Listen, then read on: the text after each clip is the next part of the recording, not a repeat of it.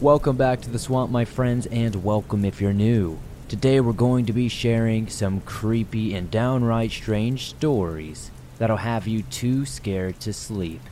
These stories were written by author Andrew du Plessis and come from his recent book, Too Scared to Sleep. Today's episode is sponsored by Too Scared to Sleep, which you can find on Barnes & Nobles or Amazon for just $9.99. Now, what makes this book different from any other book you're asking? Well, I'm gonna tell you. This book not only features 30 short horror stories that'll freak you out, but it also features 30 short movies which can be scanned and watched at your viewing pleasure. From blood-chilling horror to supernatural scares, this collection of short stories from debut author Andrew du Plessis offers something to stoke everyone's fear factor. But that's only the beginning. In a first ever twist, each story also comes with a pulse-pounding video that deepens the horror. Point your phone at the QR code and be prepared to scream. Maybe even share it with your friends, if you dare. Ready or not, Too Scared to Sleep will answer the question, how brave are you, really? Be sure to jump over to Amazon or BarnesandNoble.com and get this book for just $9.99. Again, many thanks to Andrew du Plessis for sponsoring this episode. Be sure to check out those links and support him and his endeavors. I know you'll love those stories that he has in those books, and you'll love those short movies even more. Now, here's a little snippet of what you can expect. Dad, Casey yelled. the stupid disposal is jammed again. She leaned forward and scowled down the drain. It was burbling something brownish, chunky. She wrinkled her nose. It had been coughing up the same nasty gunk for days. Whatever it was all over the edges of the sink and counter, like dried-on pizza sauce. No matter how much she yelled up the stairs, her father never came down to deal with it. It's super gross, She added, still hollering. It smells like old hot dogs. Casey's phone buzzed on the kitchen counter beside her. She snatched it up and grinned at her best friend's name flashing across the notifications. Her mind emptied instantly, like an upturned drawer. She didn't notice the disposal still churning and sputtering. If her father had bothered to walk downstairs, he would have started lecturing her about breaking the motor.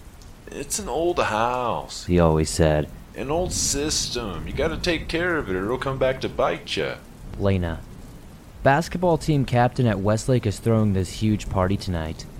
The disposal glugged and growled. It vomited up a chip of something whitish, like a bit of chicken bone.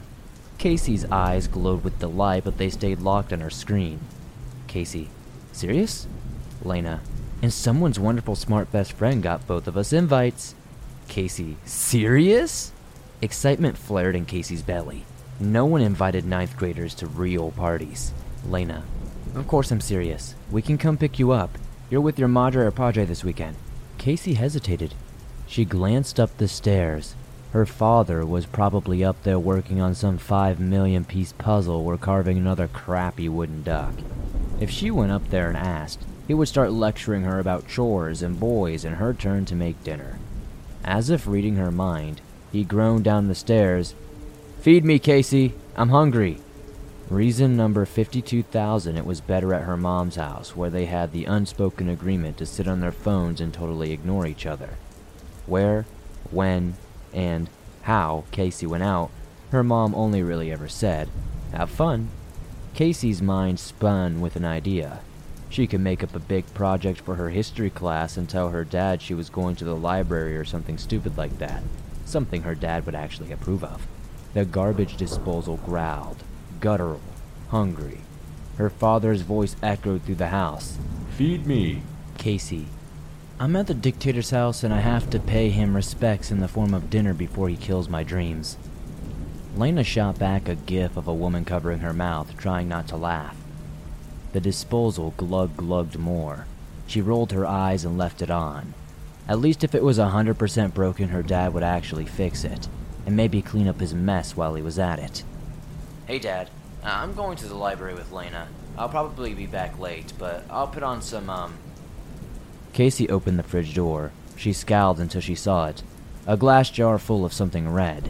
It had meaty chunks of her dad's usual homemade tomato sauce. "Pasta. I'll put on some pasta, okay?"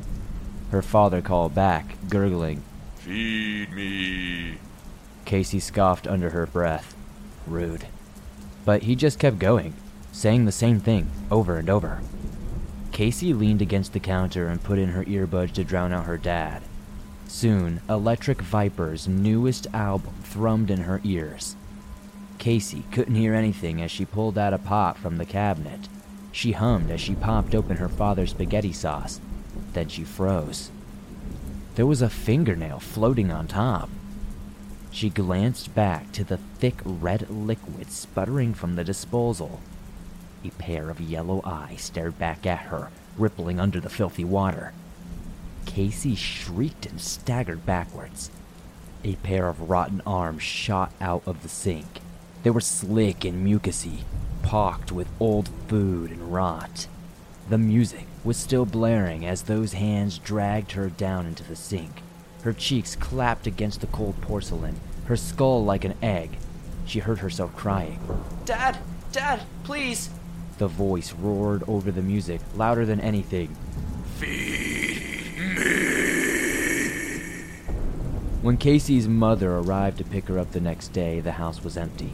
She found Casey's phone on the counter, full of dozens of unread messages and a pot on the floor. Jack? Casey's mother called. Casey? The garbage disposal was running, puking up something brownish and stinking of rot. Jeez, Jack. She said under her breath. You could keep this place cleaner, you know? If she had opened the fridge, she would have seen a second jar there beside the first. It was only half the size, and soon the family would be complete. Casey's mother reached for the switch on the wall. She was too busy texting her ex-husband to notice the yellow eyes watching her. The ravenous smile, made of a dozen people's teeth, wedged into a moldy face. I'm hungry. It hissed. Feed me.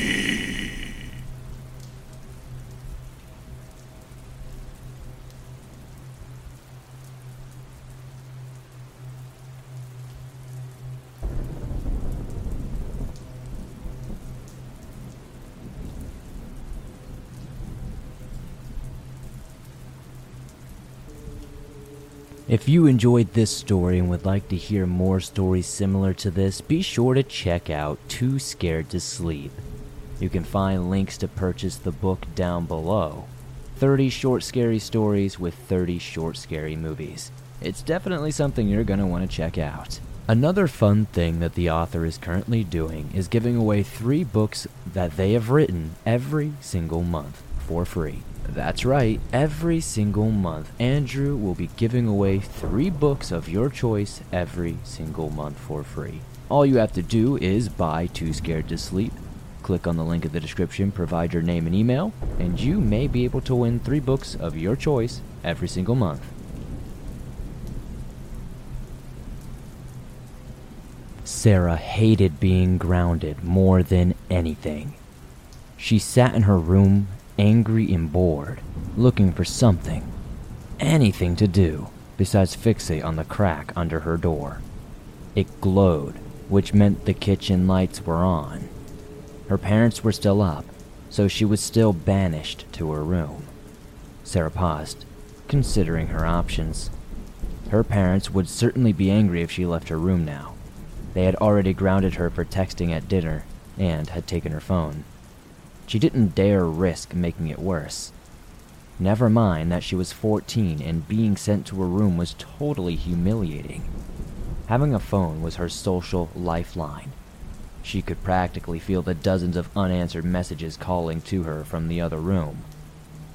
The minutes ticked by, and her anger turned to boredom. What was she supposed to even do? She hadn't opened her toy crate since she was a young girl, but tonight was not the night to be mature. She was phoneless, lonely, and bored. She lifted the latch up on the mangled old box and dug through the piles of stuffed animals.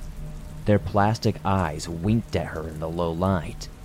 Many of them were disfigured than she remembered, but the one she was looking for, her stuffed rabbit, Mr. Butterscotch, was sitting right on top with a big smile stitched onto his face.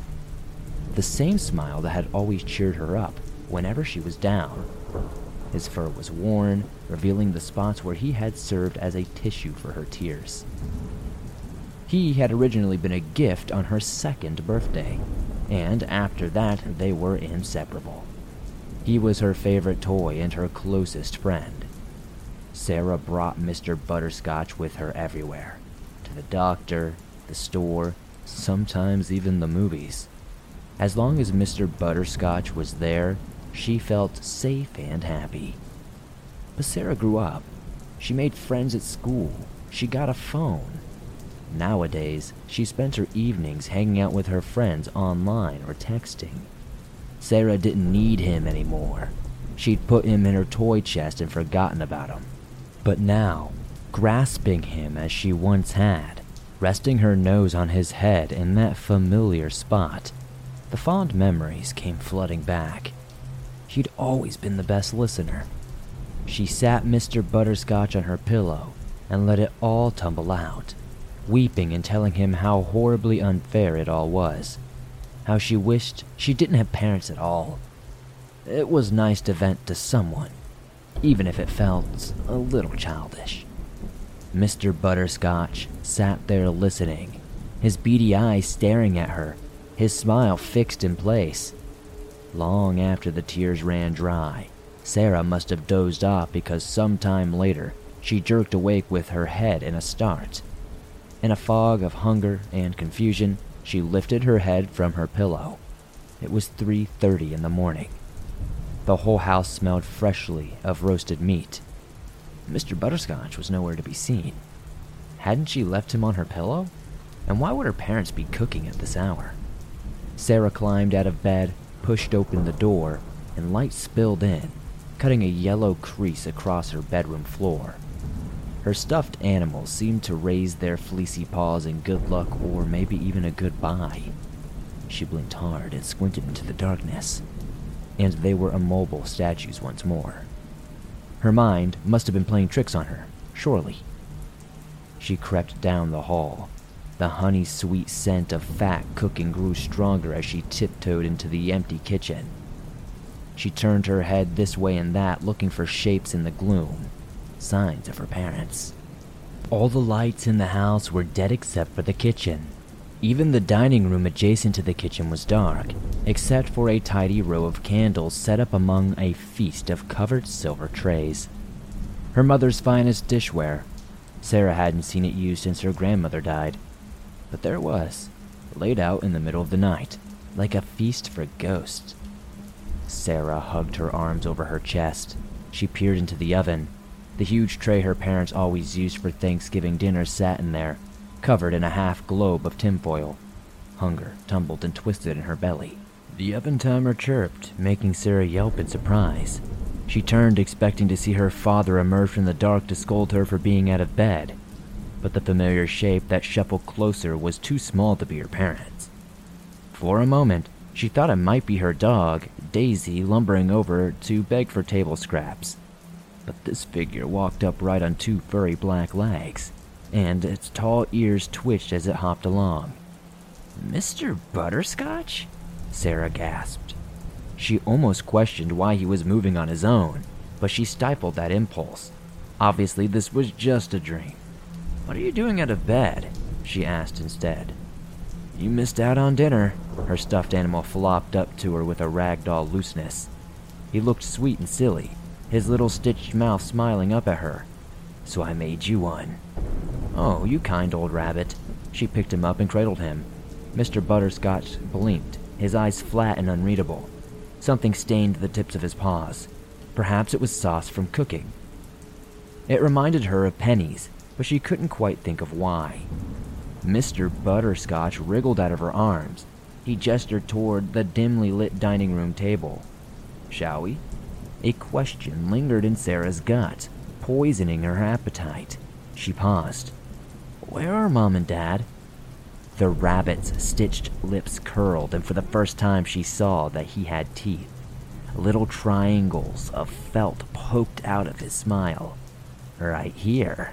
Mr. Butterscotch slipped past her and opened the oven door. He pulled out the tray bare-pawed as if his little furry paws could not feel the blazing heat. He set it on the counter and peeled back the aluminum cover. Inside, oil sizzled at the bottom of the pan. The scent was unlike anything she had just smelled before, rich and sharp in her nose. A shank of meat sat in the tray, steam clouding up off it. A sharp tooth of bone stuck out from the cooked flesh. The stuffed rabbit gave her another toothy smile.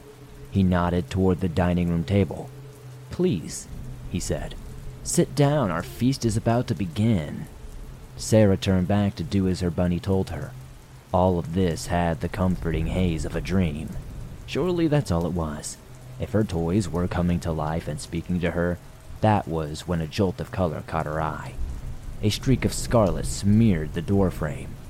It was low, at eye level, and it too smelled like old coins. She leaned to peer down the hall. The door leading to her parents' room hung ajar. The blood smear led past the door into the darkness beyond. "Mom?" she whispered. "Dad?" The room answered with silence. It would be easy to check to see if they were there. Just nudge the door open. Just look for the familiar shape of them sleeping in the gloom. But somehow, she knew if she opened the door there would be no going back. Sarah dared glance at Mr. Butterscotch. He was too busy slicing the meat to notice her. She pinched her own arm forward, willing herself to wake up.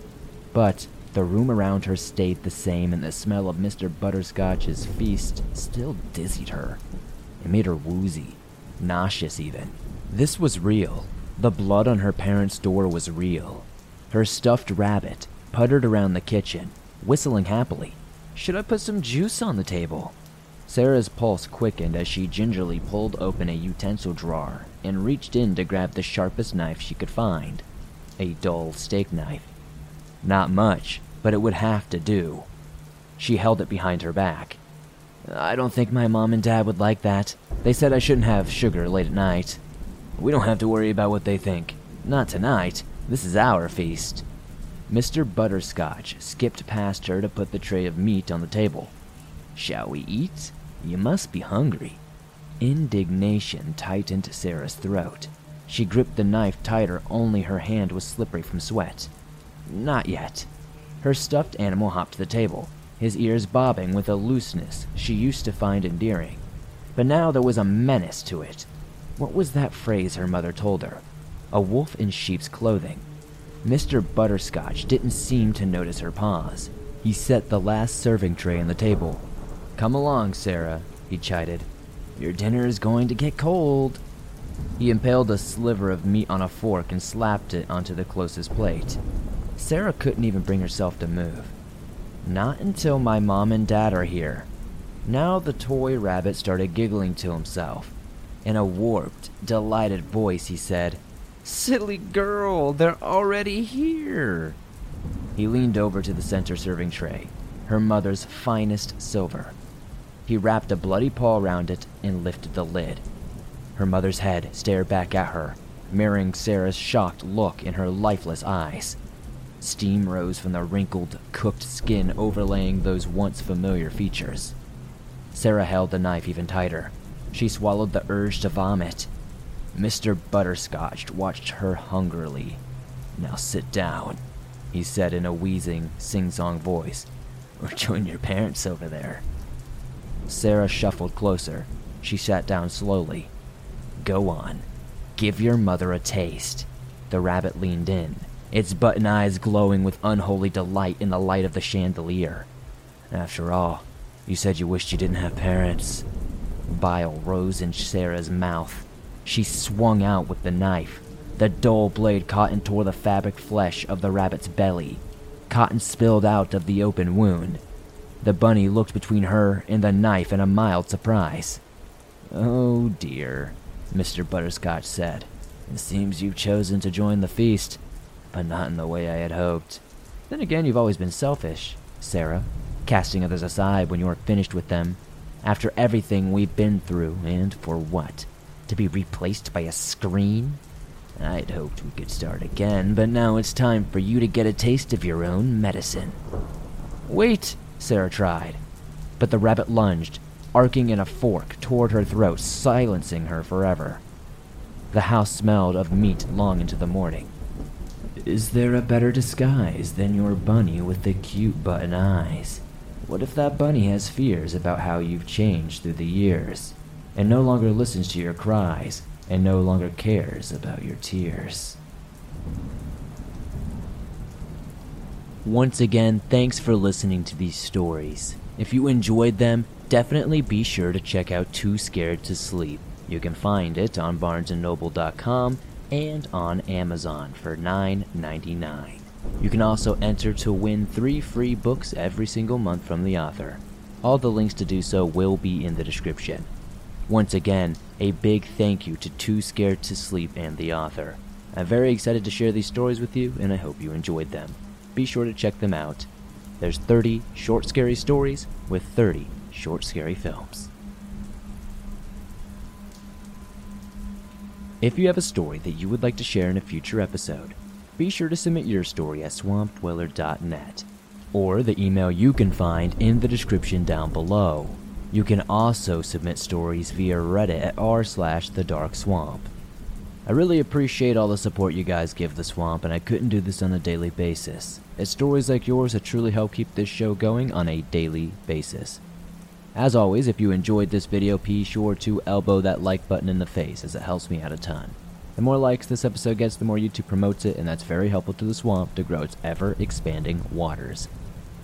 If you're on the go, but don't have YouTube Premium, but you still want to download and listen to your favorite Swamp Dweller scary stories no matter where you are, you can download them absolutely free from Spotify, Apple Podcast, and pretty much anywhere else you find your favorite podcast online.